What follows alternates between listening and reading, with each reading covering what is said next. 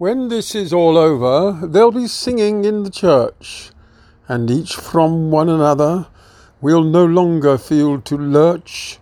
There'll be dining in the restaurants and laughter in the pubs, and we'll cease to see the need each week to clap for those in scrubs. When this is all over, there'll be a smile upon my face, and folk may begin once more to act with charm and grace.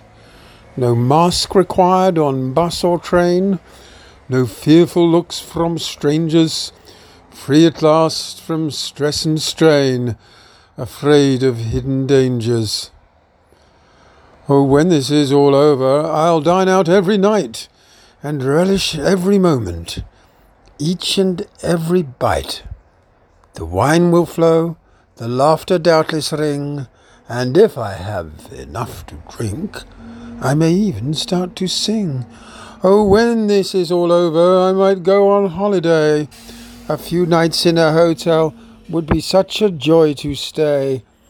A cafe lunch, a fine museum, oh, the things we took for granted before this dreadful lurgi in all our minds was planted.